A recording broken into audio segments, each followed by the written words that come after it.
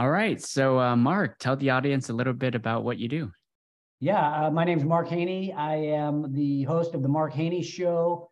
And this is a show that's about entrepreneurship and venture capital and winning. I'm also founding partner of the Growth Factory, which is a startup accelerator with an accompanying venture fund, and the Backyard Advantage. Oh, wow. Okay. So, out of all those things, what would you say is taking most of your time, like most of your energy, your time, your focus? You know what? I love doing my show. We do it once a week, and it airs on Money 105.5. Then it's on podcast as well. And so it's not a huge time consumption, but it's fun to do. It's a great way to meet people. It's a great way to share stories of winning.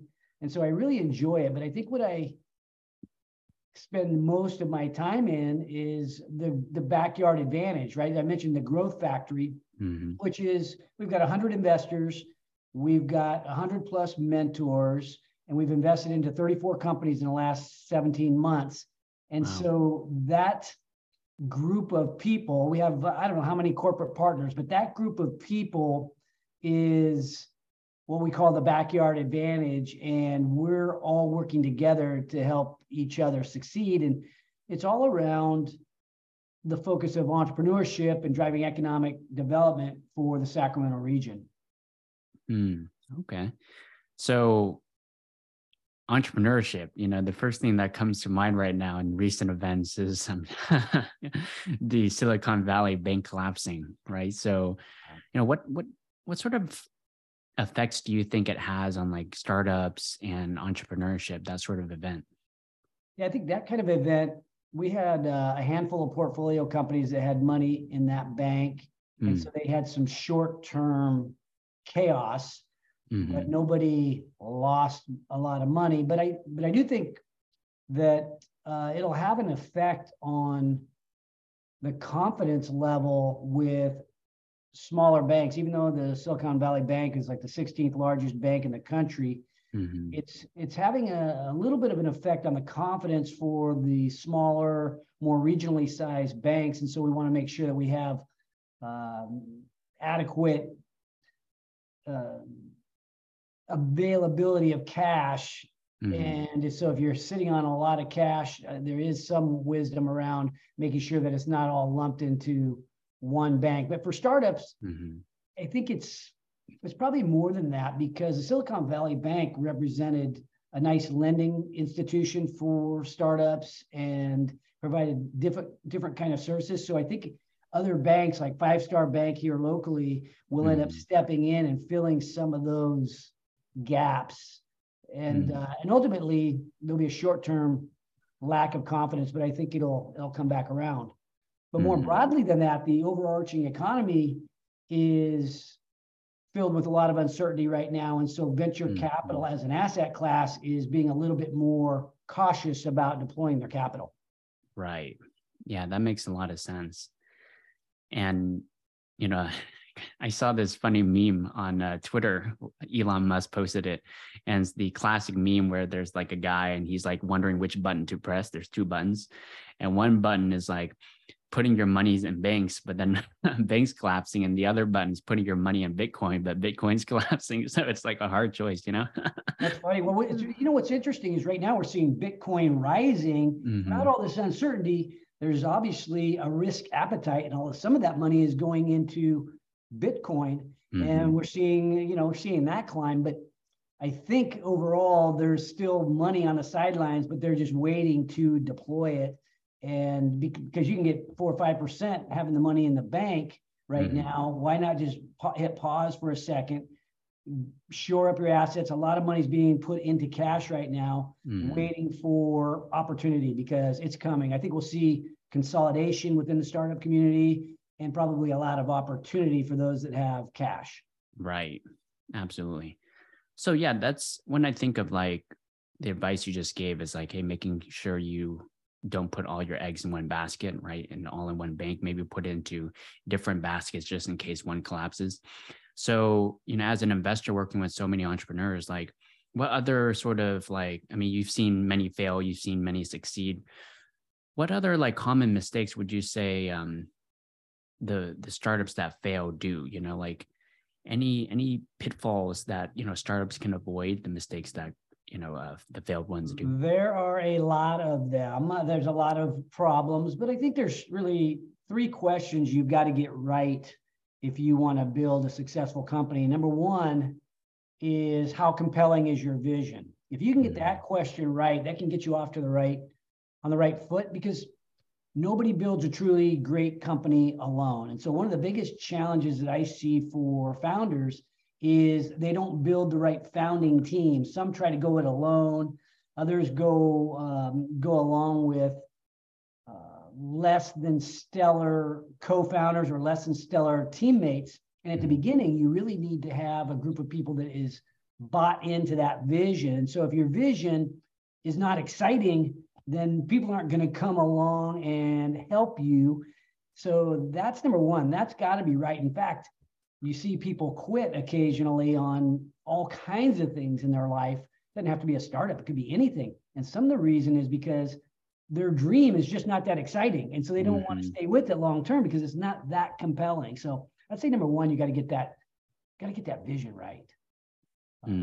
But number two, this is the classic challenge that I think we all run into, but startups are more greatly affected by it because they're so fragile. But what are you going to do with what you got, right? How are you going to allocate your resources? How are you going to allocate your time? Because we have all these strengths and we have weaknesses and we have opportunities, but founders tend to go off in 10, 15, 20 different directions because we're entrepreneurial. And so we chase shiny objects. And so narrowing down and focusing on what's most important now is something that I see founders failing to do in many cases. I think we all do.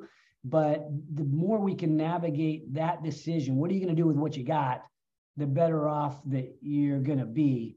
And I think that's important for a family. That's important for the president of FedEx, right? We've got to get those decisions right because allocation of resources is everything. Starting with you, what are you going to do? What am I going to do today to help the cause? And we don't get those decisions right a lot of the times. And then the other thing that I think what I see pretty often is a lack of commitment. So we have people that have decided on what they want to do, but their commitment level is not enough, because what happens with people, I think it's just like a workout or something like that. Hey, I'm going to go on a diet. Okay, well, it's easier if you can make it a lifestyle, right? I'm going to start working out. It's easier if you can make it a lifestyle. And if you decide that you're going to build a company, it's better just to make it a commitment. It's just what I do. It is it's what I'm doing. And so I think that that commitment level is everything. Yeah, I would have to agree with you with all those points. The second one, though, could be a little tricky because, there's like, I guess, another sort of perspective where some people think, okay, well, if I am juggling 5 balls, right? And let's say 2 of them drop, I still have 3, So you hear some people with that sort of philosophy. And then, at the same time, there's a balance of like making sure you can focus on one thing and do it really well before you have all those things. So how do people balance that? How do you know when you should maybe experiment with 5 different balls and juggling it versus just focusing on one first and doubling down on that? Well, it's interesting. So that's you said the second one. So what are you going to do with what you got? Sounds like that's what you're talking to. You're in marketing. You do A/B testing, and you need enough data in order to place your bets. And I think that that's sort of the same message that I would give to a startup founder is, and what are you going to do with what you got? You got to test a few things, and the ones that are working, once you know it's working, now it's time to go all in or bet bigger on that opportunity. And I think I can tell you, unless they're all working great, you probably shouldn't be juggling 5 balls. You should be looking to get one right first. Right. And instead of juggling, if you're doing some A/B testing with 5 different opportunities, okay, I can see that as a way of doing it. But the more that you can narrow in on one vision, one opportunity, and then attack that. And if it happens to be an opportunity that most people don't see, right? It's an opportunity that most people might bet against, but you know firsthand because you've been in the trenches working on it, and you're betting big on it. Now you're going to have a home run, right? Because nobody else, you're the first one in, and so that's where you want to be, is making that discovery on something that most people would bet against, but you happen to know because you've been working it. Yeah, that's really interesting you say that because yesterday I had, do you know his name is Matthew Kennedy Stewart? Yeah, I don't know if I do or not. Yeah, he was the chairman of the global board of directors of the entrepreneurs, EO entrepreneurs. EO? Oh, yeah, okay. EO. Yeah. So he did that for a few years, and one of the things he was saying is exactly what you said. It's like, he had a construction company, and then he started doing chemicals. And he's like, and then the chemicals one failed because he knew nothing about chemicals, So it's like, stay within your core competencies and then do it really well before you go out and start something else. So, yeah, I think that's true. I mean, one of the things that I think it's important to do is I got a big dry erase board behind me, and think about, you can do these SWOT analysis. A lot of people don't take time to really think about what their strengths are, what their weaknesses are, and what they can get paid for, what the world needs. They don't take time to put that on a board and think about it. They just hear a shiny object. And I'm not saying that that's what happened with the construction guy. He saw chemicals as an opportunity, didn't know anything about it. But if you can draw the dots to something that you are good at, that you love, that the world needs, and that you can get paid for, now you've got something that could be the winning combination. Absolutely.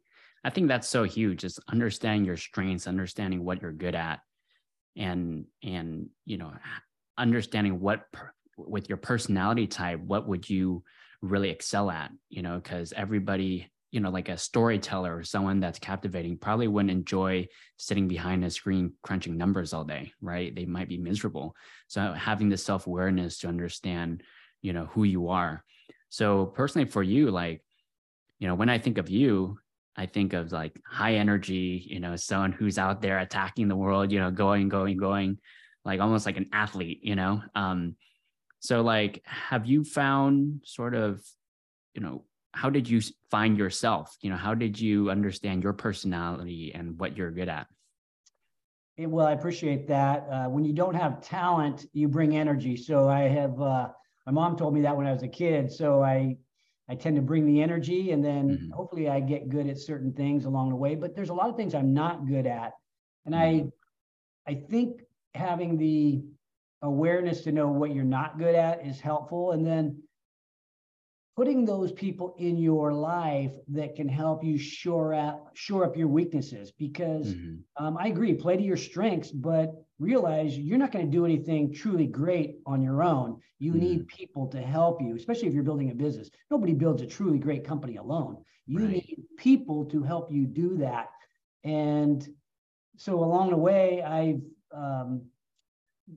done a lot of this visioning with myself, and I think what you like doing oftentimes is something that you can get good at, even if you're not naturally good at that. So I like creating opportunity for people. I built some security camera companies, and we sold them years ago. And along the way, we had like 300 employees, but people would start in the company, and then as the company grew and as they did better within the company, they found opportunity. Sometimes it was buying a house. Sometimes it was working in an exciting occupation that they wouldn't have been into before. Other guys were becoming millionaires. And when these opportunities happen for people, for me, that was rewarding. And so that's really what I'm on a mission to do. So I created a mission statement around creating opportunity for my family, for my friends and my community. And as they succeed, I succeed. So that's really my North Star. And I did it by just doing some soul searching and some dreaming. I took a summer and, with a dry erase board, and decided where I wanted to go, and kind of created a vision for where I wanted to take it. And that vision has been kind of manifesting over the last several years. Interesting. So tell me a little bit more about that, that soul searching, that summer, the soul searching summer where you had to soul searching. That's what it was, yeah. actually. Right. How did it like come to you? Like, did you read a book? Like how did you decide to do that? Interesting question. So I sold my companies and I stayed with the company through a transition. We're the largest security camera distributor in the country, and we merged with another large distributor, and simultaneously private equity came in. And so I helped with that transition process. And then I left the company because, I just wanted to do something else. It was feeling a little bit corporate. So I ended up leaving. I think for the first time, I had some time on my hands. So what do I want to do? And it's kind of interesting to be unemployed in a certain way. Now, I still owned a handful of companies, but I wasn't directly running them. So I was more like an investor. And so that was fun. So I doubled down on the security industry, and I ended up investing into a real estate company, into a construction company. And then I started my podcast and my radio show.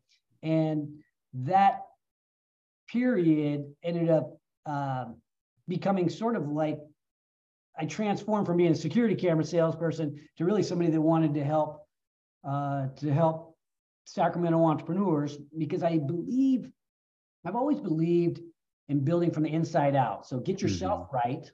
Number one, get your family right, and then get your community right. Get your neighborhood right, get your community right. So that's really, I took sort of that philosophy that summer and said, that's what I want to do, is kind of work from the inside out.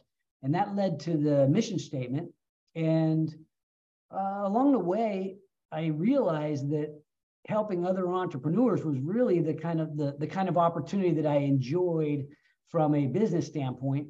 From a family standpoint, I'm building a family compound. It's called Haneyville. And so that's creating this incredible opportunity for my family and me and my wife to sort of do some discovery about how to build the strongest family possible. And the most magical place on earth outside Disneyland is this family compound we call Haneyville. And so that's really, my vision for my family and for my community vision. I really want to ignite an entrepreneurial revolution right here in the hometown I love. And we're doing that through the Backyard Advantage, this tribe of people that I've rallied to help the startup community and all these startups we're invested into. Interesting. So it's been more than the summer. The summer was just the kickoff. Right. I see. So it's a process over time. I think so. But I think one of the first things we have to do is create a North Star, right? Where do we want to go? And the more that we can imagine what that looks like, for me, it looked like successful business partners in my backyard that all love each other, right? Create that synergy. My family of security companies, there's a lot of love there. We saw synergy within this family of companies. And so I decided I wanted to create my own Keiretsu, which is a Japanese term for like a family of companies. I saw that in the security industry with Sanyo and Panasonic and other Japanese companies in the electronics industry were actually related to each other. Wow. Creating this Keiretsu. And I did that a little bit within my security companies. Now, what if we could do that with Sacramento companies? And so that's really what I'm working on. Interesting. That's awesome. So,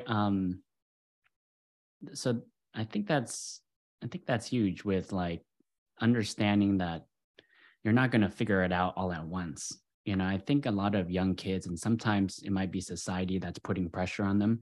It's like, you have to figure out what you're going to do by the time you're 21, and like, it's a process, it's like, we're putting so much pressure, and all these kids are feeling like they need to figure it out. But like, understanding patience, that things take time, and things are going to evolve over time, will take a lot of that stress away from them, Well, there's nothing like hard work that gets rid of stress, because if you dive into something, go get a job and outwork all your teammates, the stress level goes down. You go to the gym and get a great workout, the stress level gets down. I think when you sit around and wonder what you're going to do and worry, well, there's the stress, because you're not doing anything.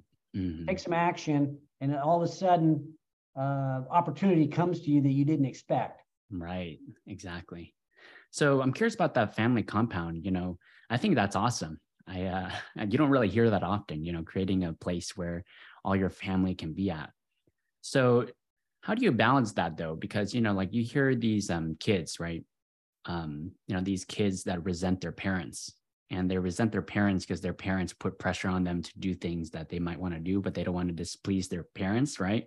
So they might not say no. It's like, hey, you have to be a doctor. And then like they go through all these years, 10 years, 12 years of being a doctor, and they figure out they're miserable and they start to resent their parents, right? Because their parents pressured them and forced them. So how do you balance that? How do you balance that of like having a vision for your family, but not being a little too aggressive to where, they don't give you feedback? Oh, well, I think that's the key to building any relationship, is having it be a two-way street. And they need to have ownership in this process, and ownership. And now my kids are 35 and 36 years old, and I have 8 grandchildren. So they want to be out there, right? I got lucky. My kids don't resent me, and they're great parents as well. So I've got these 8 grandkids, and it's kind of a fun tribe. And so there's, I don't sense this resentment, because we've created this sense of ownership and this pride of what we're building together. I think that's true within a company too.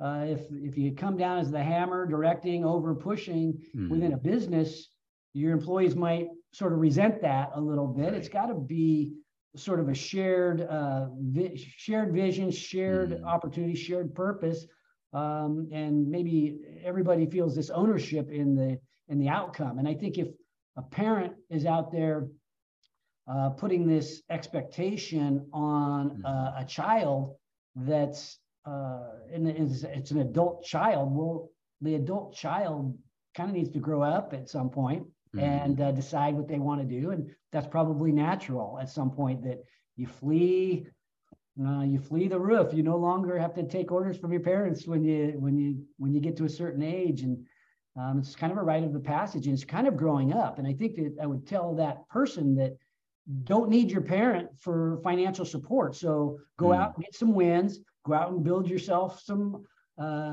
freedom through some wins in a business or through a good job. And you can do what you want once you've got that freedom. But if you're still on mommy's titty, then maybe you do need to take orders. Right. Yeah, that makes sense. Building the responsibility for yourself and being able to go out there and do things on your own without, relying too much on your parents. Yeah. Go show them what you can do. Go prove it. Right. Absolutely. Prove it. Yeah. So your son, Marcus, right? He, I guess he proved it to you, right? He went to Afghanistan and remember, yes. Yeah. So, and then I know you guys have a really good relationship with each other. I think I saw you guys, working together on Allegiant Giving, right? And so helping veterans. So like, I often hear that, like, especially in politics, like, oh, we got to take care of our veterans. We got to take care of our veterans. And it seems like nobody's doing anything. It's like all talking points, So like, what does that look like? What does taking care of veterans mean? Well, I think that's a good question, because first of all, my son, Marcus, he's a Marine, went to Afghanistan, as you mentioned, was wounded in action, shot in the leg. He's okay, so don't worry about that. But I think he came back a stronger person. And he now is, I would say, helping veterans, but I think taking care of them isn't the way that I would characterize what we do. Because veterans are America's finest people. They're people that have this courage and this selflessness, and they've gone to help our country when most people would not do that. So when they get out of the military, most of the time they don't need to be taken care of, but I think they might need to be guided to some great opportunities. So that's really what we do, is we are building America's finest workforce through military veterans. And so as they get out of the military, there's this transitioning process where they are deciding what they want to do. And we help them with the training programs that they might want to be thinking about so that they can put themselves into a dream job. Sometimes that's entrepreneurship. Other times that might be something rebuilding America's infrastructure. But in any case, these are great human beings that really don't need to be taken care of. They just need maybe a little bit of a guidance that can help them to get back in the game in the best way possible and unleash their potential. Mm-hmm. Yeah, I think that makes a lot of sense, giving them a new purpose, because their purpose was going out in war, and defending the country. And then now they come home, and I could imagine it's like, what do I do? Like, it's like a lot of confusion, almost like you lose a sense of purpose. Yeah, and luckily we're in a peacetime for the most part right now. And like when my son was wounded, I mean, he was in the most dangerous place in the world, firefights and bombs going off and all that. He was in a bad spot. Most people aren't in that spot, but many people have still made that sacrifice or made that commitment to our country. So when we first started Allegiant and helping veterans, we were dealing with combat wounded veterans, and they have a whole set of needs that are almost unimaginable for most of us, right? Blowing up with no leg, and people losing legs and losing limbs and seeing their brothers die in action, right? There's a whole set of challenges that they faced. Now we aren't dealing with that as much. Now we're dealing a little bit more with maybe just a feeling of solitude, where I've had this great job where I was helping change the world, and now I'm out after several years, and it's time to figure out something new. And they do, I think, in many cases, need to find their purpose. So I think you're right on. But many of them want to do something that's as cool as being in the military. So they don't want to just come and work for some minimum wage job or something like that. They want to do a great job where they can utilize their leadership skills and the other kinds of things that they can do that most people might not understand is possible. Have you found a correlation of like what they would be great at? Like you said that it's not a minimum wage job, but have you seen like maybe an industry or a specific role where they're like will really excel at? I think different industries, I think it's all across the board for sure, but I think some of the common strengths that we want for any employee, whether you're going to be in construction, whether you're going to be really anything, a police officer, you need to have people that work well as a team, as a teammate.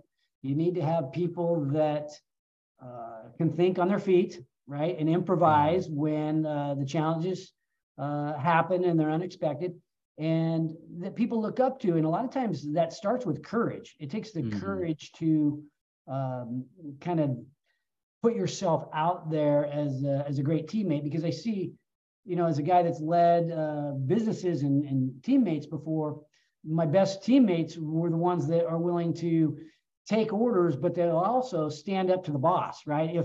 If they can't be the type of employee that shows up, at 8 o'clock and 5 o'clock and punches a time card and sort of shuts it off and doesn't care anymore. We want the type of people that are engaged to try to make the entity better. And many times that means standing up to authority in a positive way that helps get the ball advanced for the organization. So I think people getting out of the military have been challenged with that, right? They have to take orders because there's a strict chain of command, but they're also challenged to advance the mission. And so you have to be able to speak up for yourself. Right. Absolutely. So you're mentioning that sentence where you said that, your son was like out in war, being shot at, bombs, people's limbs missing.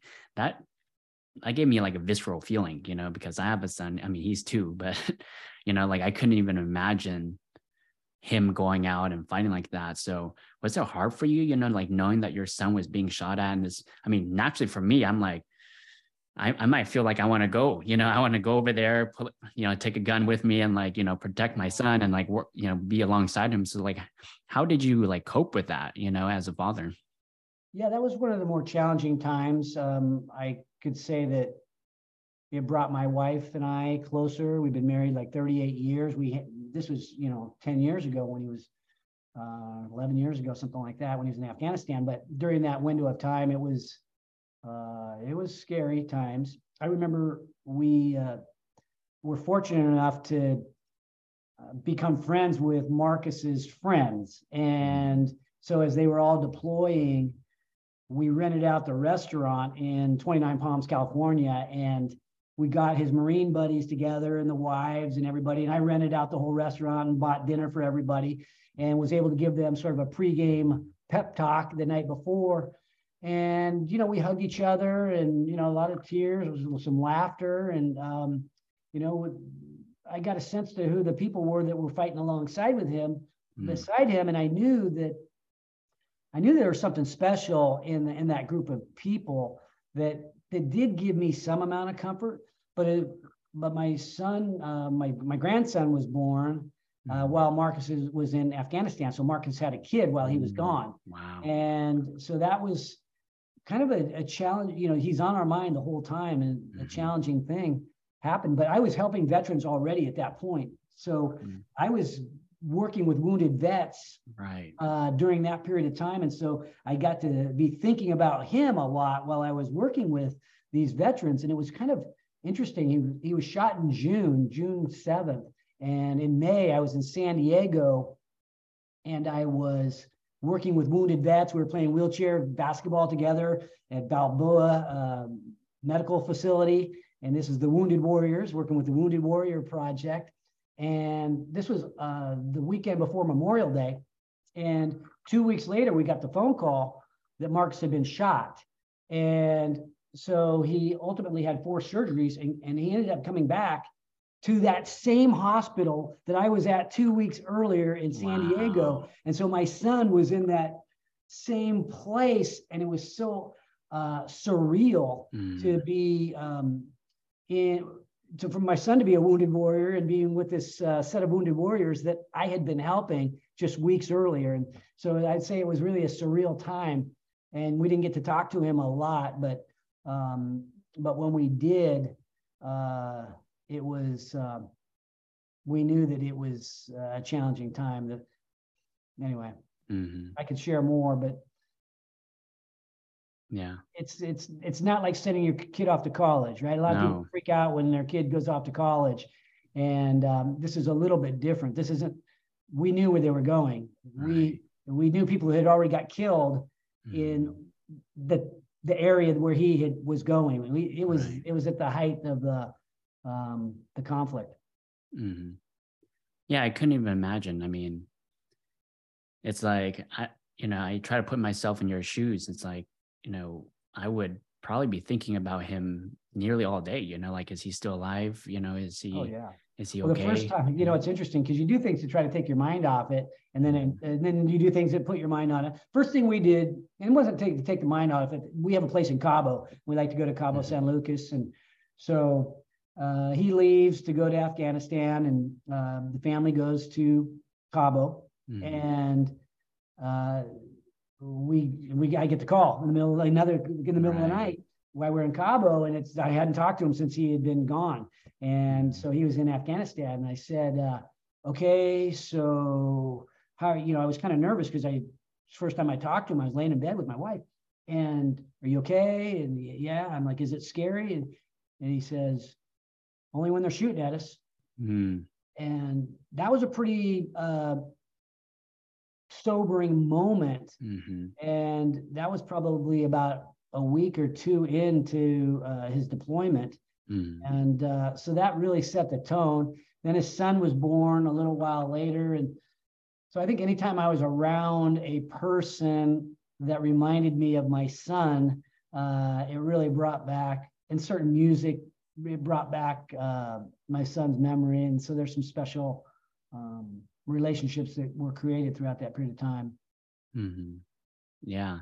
It seemed like, you coped with it in a way that you're still trying to help, in some sort of capacity, right? Like helping veterans, wounded veterans, even though you can't help your son directly, you could still help other people that were affected by the war, so, and then also bringing the families together and, staying positive and building that relationship to support each other, that support system. So, I think that's very courageous of you, on your end, and thoughtful of you on your end.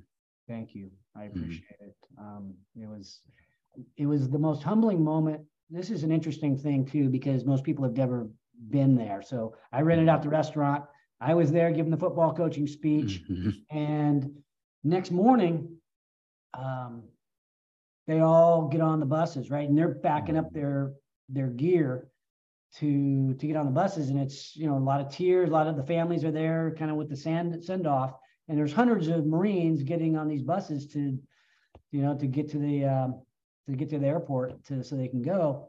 And it was the most humbling moment of my life, because there I am back with the women and the children and the old people, while the real men are going off to fight. And that's a very humbling thing. Most people have never sat there or stood there, and you see the people where they're going, and you're out there with the women and children, the people that can't do it or haven't had the opportunity to raise their hand and get in the game. And that's a humbling thing to be a part of. Mm-hmm. Yeah. Did you feel like you were a lesser man? Yeah. And how did you, cope with? I mean, I hope you don't feel that way. Do you still feel that way sometimes? Like, how did you cope with that? I do. I feel like that's America's finest. I feel like entrepreneurs are the heroes of the American economy. So I have entrepreneurs at the highest level. They take risks. They make sacrifices. They, they put it all off on the lines so that they can create opportunity and figure out a way to change the world. So I have entrepreneurs at this on this pedestal. I have people who have fought for our freedom at a much higher pedestal. Those are the true heroes. So I guess what we do in life when we aren't in a position, when we're part of the old people or part of the people that aren't qualified to go off and fight, we do what we can. And so I help, I do what I can, right? I think we all just do what we can. I have a little experience in small business, so right. I do what I can for the small business community. And, that's how I live with myself. And, and it's rewarding because I'm seeing really good things happening, and we help the military veterans, and it's rewarding to be able to do that when you're not in position to be on the front line. Yeah, and it's great that you have, you've actually felt humbled by that. Some people, if they're too into themselves or their ego, is in the way, they might not feel that sort of feeling. So it seemed like, you were able to check your ego and really understand that, hey, I'm humbled by this experience, and, what can I do to help support my community? Well, there was probably, 500 family members there. I think that we were all humbled. Everybody had that same feeling, and maybe as a guy, right? Because if I saw something happen and some lady getting, pushed around by a bum out there outside my office, I would have to step in and do something about it. That's what a man does. But this is a different thing. These people are super qualified people, and they're who we want on the front lines protecting us. And if you aren't man enough, it's time to admit it. Yeah, absolutely. I had, and that's one of the reasons why I admire you so much, Mark. You are, you're humble. You're someone that has a strong vision. You have high energy. You're a people person. You bring people together. So, and you have this strong sense of self-awareness, right? So, those are qualities in a great leader, and someone I could see a governor, someone that exemplifies that. You're being just a little too kind, Phong, but I appreciate you saying that. Yeah. And I'm not into politics. Right. I know you'd rather stick to entrepreneurship. But thank you. I appreciate that. Yeah. So let's say you were though, just for fun, what would you do to fix, whether it be California or Sacramento, besides entrepreneurs, bringing more entrepreneurship, helping veterans, guiding them towards the right direction after they come back from war. What else would you do to fix California? What are problems you see within California and Sacramento, and what would you do to fix it? Entrepreneurs solve the world's biggest problems. It's one of my Markisms, and it could be disease, it could be security, it could be convenience. Entrepreneurs in the private sector end up solving these problems. So I guess from an overarching standpoint, I would identify the issues, whether it be homelessness or anything else that we're working on. And I would tend to work towards bringing the private sector in to help solve those problems through either public-private partnerships to work on those problems, or get them out of the government's hands. Because what ends up happening with the government, it's too big and it becomes very bureaucratic. That can even happen on the private sector with big corporations, but entrepreneurs can get in there and wrestle these problems to the ground and solve them. And when there's risk associated with it, with an upside, you get a different kind of approach to solving problems. So I definitely would lean toward bringing the private sector in to help solve some of these challenges. You name a challenge, and I would probably figure out a way to bring the private sector in. Right, exactly. Yeah, I completely agree. You know, bringing people that are problem solvers, you know, people that are not just there to, let's say, stay in power. You know, they're incentivized to stay in power and govern. It's like, hey, people that are literally solving problems every single day. How can we get those people involved in solving, you know, the state problems or local problems as well? You bet. And if their lawmakers create an opportunity for, an environment for entrepreneurs to thrive, right? A little bit lower regulation in many cases, easier to get through the system, get through the bureaucratic system to get licensing and all these different things that we have to do as business people.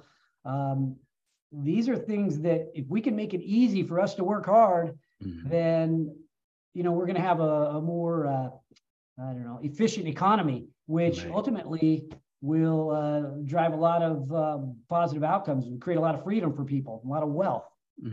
Absolutely. And there's definitely a necessity for lawmakers or people in power to be humble, you know, to understand that they might not have all the answers.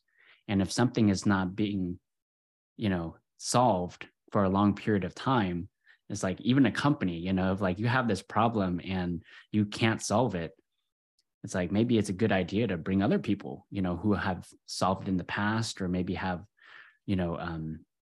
maybe expertise in that, and get their opinion, you know, and get their take on how to best solve it.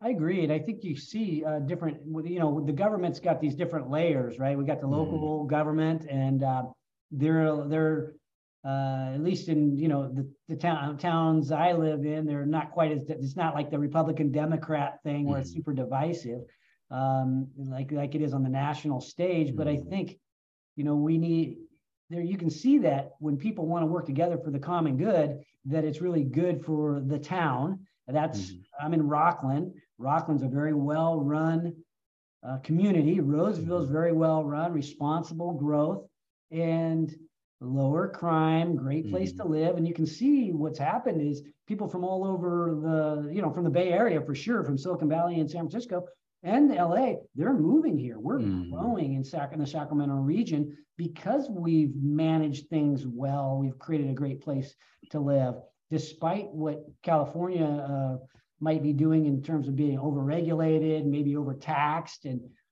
you know, a lot of people are leaving California, but Sacramento's growing. And I think that's because of better than average local leadership.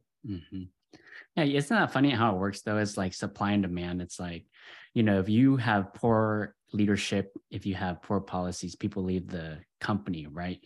You know, California, I think I saw that for the very first time since, what was it, the 1900s or 1800s, that we're losing people. People are leaving California. And so it's kind of like a red flag. It's like, hey, maybe, why are people leaving? You know, it's like, is it the high cost of living? Is it, you know, maybe policies that, you know, that are too much for them to, you know, to stay.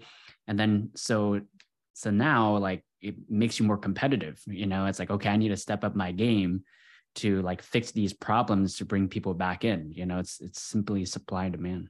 I think so. And I think when COVID triggered a lot of that, kind of a wake up call where people decided, hey, maybe this is the time where I should be thinking about where I want to locate. Where would I want to locate? And for me, I want to be around people that I care about. So I'm here in the place that I grew up.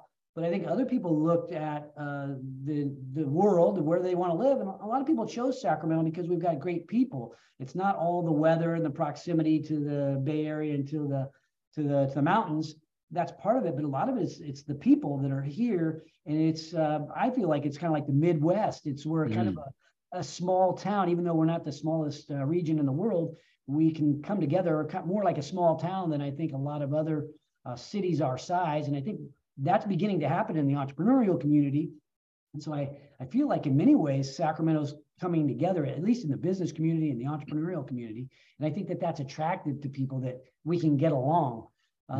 But I think the other reason people are leaving California is because our taxes are too damn high, right? Taxes are high, regulation is high, but it's also it's a great place to, to work on cool cutting edge products because of the talent that we have here.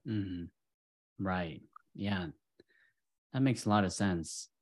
Like, there's still so many positives, even though like taxes are high and, regulation is high, it's a great place to still do business. There's high demand.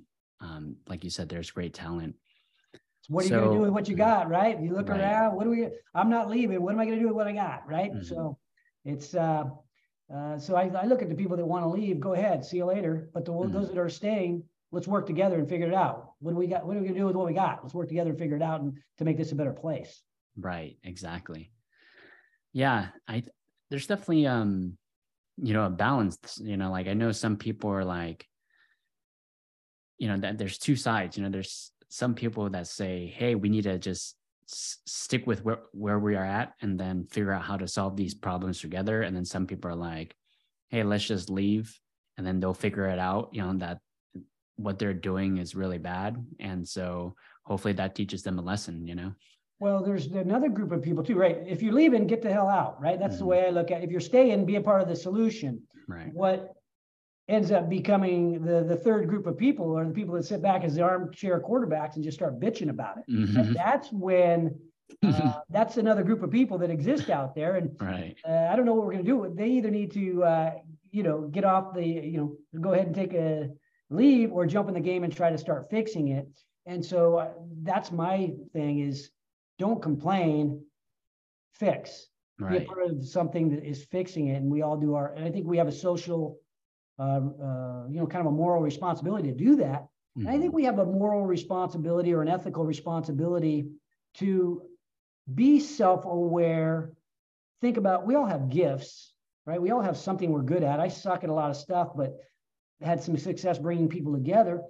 But we have an ethical responsibility to look within ourselves and see what we can bring to the party to make the place better. We do. Right. Yeah. And that means unleashing our potential, your potential, Phong. Absolutely. And I know you're doing that. You're helping people to, you're a great marketing person and you're bringing your potential to businesses. So we're working on some of the same things, and your help, you understand marketing in a way that most don't. And for you to be able to bring that is for me, I think that's super helpful. But I think it's incumbent on you, and I'm not saying you're not doing this, but it's incumbent on people like you to bring it. Absolutely. Yeah, I totally agree with you. Like it's important to use your skills and your talents, your strengths to help your community thrive, and it's, especially as a citizen, but also like as a person, how don't resent your parents. Don't talk about how bad we are. Don't woe is me, cry baby about it. Do something. Take some action. Absolutely. 100%. So what are you excited about, as far as like the next generation of entrepreneurship, like this is going to be Gen Z, right? Gen Z is coming up, and some people like bag on Gen Z is like, oh, TikTok is rotting their brains. They're spending so much time on TikTok, on Instagram, they're impatient. They want things now. Like, what are your thoughts on then the future leaders coming up? I mean, you have grandkids, right? And yeah, that's what they said about us in the 70s. Their hair's too long, these damn kids, lazy, all that. Look, every generation is going to be who they're going to be. And so to me, these are the assets of our society, right? These fresh minds that understand technology better than I do, and they have creativity that I don't have, and we need to figure out a way to back the best and the brightest in order to make the world a better place. And most of that, a lot of that's going to happen through building entrepreneurial teams and creating really cool stuff. So I'm super excited about that. And one of the things I think that helps me to grow is the way I look at it is if we're not growing, we're dying, right? So if I'm not growing, I'm dying. Yep. And so I get to live vicariously through the most ambitious, driven, cutting edge entrepreneurs in the world, and certainly within Sacramento. I get to invest into them. I get to learn from them. Sometimes I get to help with a little old man wisdom. And what am I excited about? I'm excited about being around this group of people, and the group of people that is helping this group of people, right? The Backyard Advance, our investors are the people that have, many of them have built Sacramento. They've built great companies in Sacramento. We have leaders of Sacramento as part of this tribe, right? You think about all the people that have been on my show, and, all the leaders of Sacramento said, Mark, I want to help you out. I love what you're doing. Yeah, I'll pitch in. I'll put some money into this thing to help get it off the ground, right? So we're putting our money where our town is, and then we're redeploying that into these startups, bringing in mentors that have built and sold companies, people who have been there, done that. These are the type of people that are coming in, helping these millennials, right? Or these entrepreneurial people. They're not all millennials, but Gen Zs, and there's probably even some baby boomers in there. But we're helping these people because they've got great ideas and they're driven. So I'm excited about being part of this tribe and seeing it come together, because as I said at the beginning, at the heart of this is love. At the heart of this is love and respect for entrepreneurship, and not just love, that fuzzy feeling that we get when we really care about somebody. Love is also an action, right? So people are taking action, acts of love that are helping entrepreneurs, opening up doors to make it easier to make a sale, easier to get your startup funded, easier, taking the friction out of the challenge. Sometimes it's wisdom, but a lot of times it's connections. Sometimes it's tough love, right? Sometimes it's like, hey man, think twice, measure twice, cut once type thing. Other times it's some basic, common sense stuff. But you know what? It's all for the idea that we care. We're all working for the same mission here, to help these entrepreneurs to succeed, and we all have skin in the game, which is the beauty. That's the difference, is waking up to the fact that we all have skin in the game. Not even the people that haven't invested, right? The civic leaders like the city of Roseville, the city of Rockland, El Dorado County, Sierra College, the Sacramento Kings, SMUD. We all realize that as Sacramento wins, we win. And who's going to solve this? Entrepreneurs. Right. Absolutely. That's awesome, Mark. Yeah, I love your vision for Sacramento. It's very obvious. You can tell immediately how much love and passion you have in making our town incredible, making our town vibrant and thriving. So, with Growth Factory, what is sort of like the long-term vision? Like, are you guys going to be, I know like some of the things that you mentioned right here, but anything else, that you guys are really eyeballing? Yeah, well, the sky's the limit for the Growth Factory. Our commitment with Fund 1 is to invest into 100 companies over 4 years. We're already invested into 34 in the last 18 months.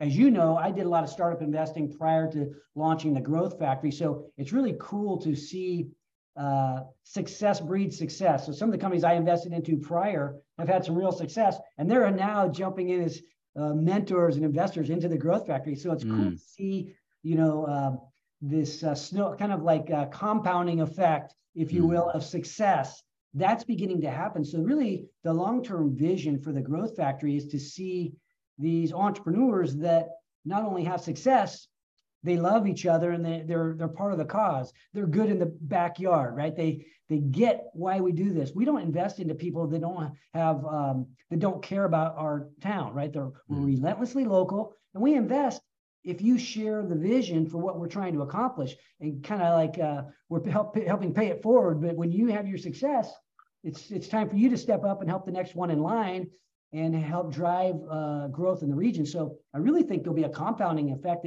that will take decades to happen. So when you talk about long-term, that's what I see happening, that love will just start, people will start opening their eyes to the fact that we can actually help each other and transform our town. So at the beginning stages of that. Medium term, as we invest into these 100 companies, we see a lot of, we see some of those beginning to succeed, and we'll probably start another fund eventually that so we can keep investing into these startup companies and really help them thrive. Mm-hmm.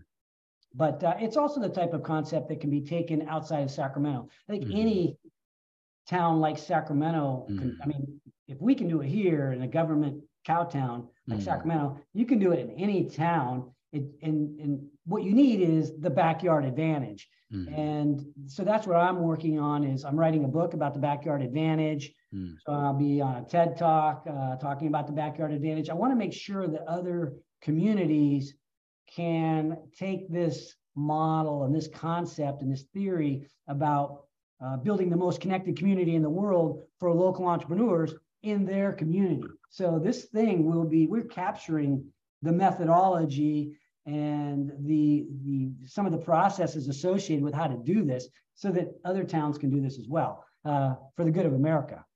Right. Absolutely. I love that. What a great way to end. You know, it's you're such a huge inspiration, Mark, for myself and also for many people in the community. So I'm so grateful, you know, for having you on. Honored to be on the show. Yeah. So where can people find you? Yeah, you can go to Instagram at the Mark Haney. The Growth Factory is growthfactory.us. You can definitely, I'm on Granite Drive. So if you're a local listener in the Sacramento area, I'm in Rockland. Along I-80 on Granite Drive.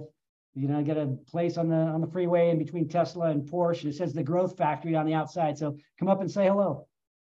Awesome. Thank you again, Mark. Thank you, everybody, for listening. See you in the next episode. Bye. All right. Thanks, Phong.